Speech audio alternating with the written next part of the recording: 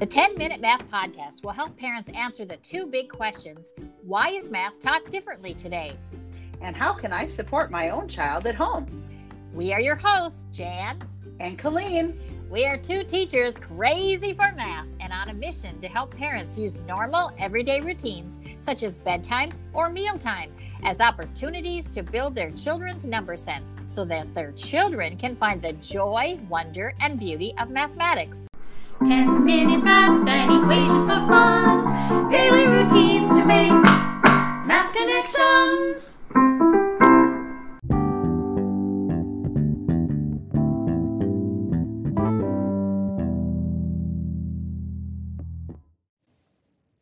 Welcome to episode 122, season 3 of the 10-Minute Math Podcast.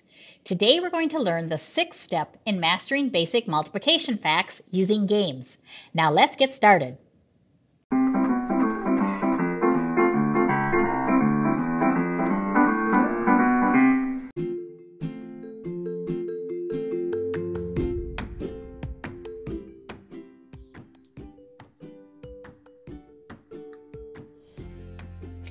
If your child is in 3rd or 4th grade, you've probably heard your child talk about multiplication and the importance of learning the basic multiplication facts.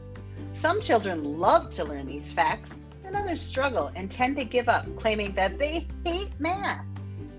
As parents, teachers, or grandparents, you just want to help ease the frustration and to somehow make the math learning fun. That is exactly why we created this framework for mastering basic multiplication facts using games. And yes, you guessed it, there are exactly 10 steps. Yeah. So today we're going to talk about the 6th step in mastering those basic facts. The goal for step 6 is to multiply any one-digit number by 8. To support your child in reaching this goal, we've included the directions to a card game called Switch. To play this game, you will need a deck of cards with the kings and jacks removed. We will use the ace as a 1 and the queen as a 0. First, write the multiples of 8 on a piece of paper to share. So you would write 8, 16, 24, 32, 40, 48, 56, 64, 72, and 80.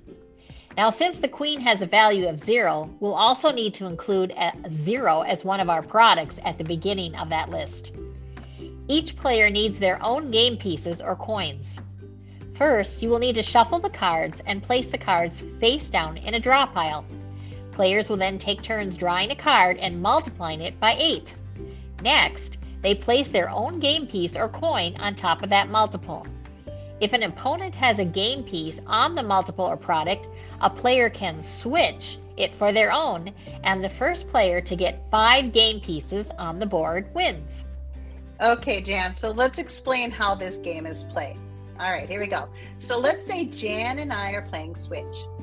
We are sharing a piece of paper with the products of 8 times a number written, which includes 8 times 0 or 0, 8 times 1 or 8, 8 times 2 or 16, 8 times 3 or 24, 8 times 4 or 32, 8 times 5 or 40, 8 times 6 or 48, 8 times 7 or 56, 8 times 8 or 64, 8 times 9 or 72, and 8 times 10 or 80. Then we need a deck of regular playing cards with the jacks and kings removed. Remember, the ace is a 1 and the queen is a 0. All right, I shuffle the cards and place them face down in a pile. Right, so far so good. But don't forget, we each will need our own color game pieces or coins. For example, I could use dimes and you could use pennies. Okay, so I pick a card from the top of the deck, and let's say I draw a 5. So I multiply that 5 by 8, or I think 5 groups of 8, and figure out the answer is 40, which we call the product. This means that I can place 1 dime on the number 40. That looks good. So now it's my turn, and I draw a 9, and I can multiply that 9 by 8 and think 9 groups of 8. If I didn't know that answer quickly, I could just think about 10 groups, because 9's really close to 10, of 8, which is 80, and one group of 8 less than 80 is 72. If I'm using the pennies, I would place 1 penny on the answer or product of 72. You got it. So then it's back to my turn again. And let's say I also draw a 9. I know that 9 times 8 is 72, but your penny is on 72. The rules say that I can remove your penny and put my dime on 72. So now I have 2 coins on the game board because I removed yours, and you don't have any coins on the game board.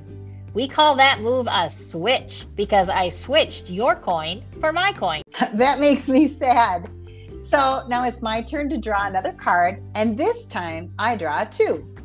So I multiply 2 by 8, or think 2 groups of 8, and that's 16.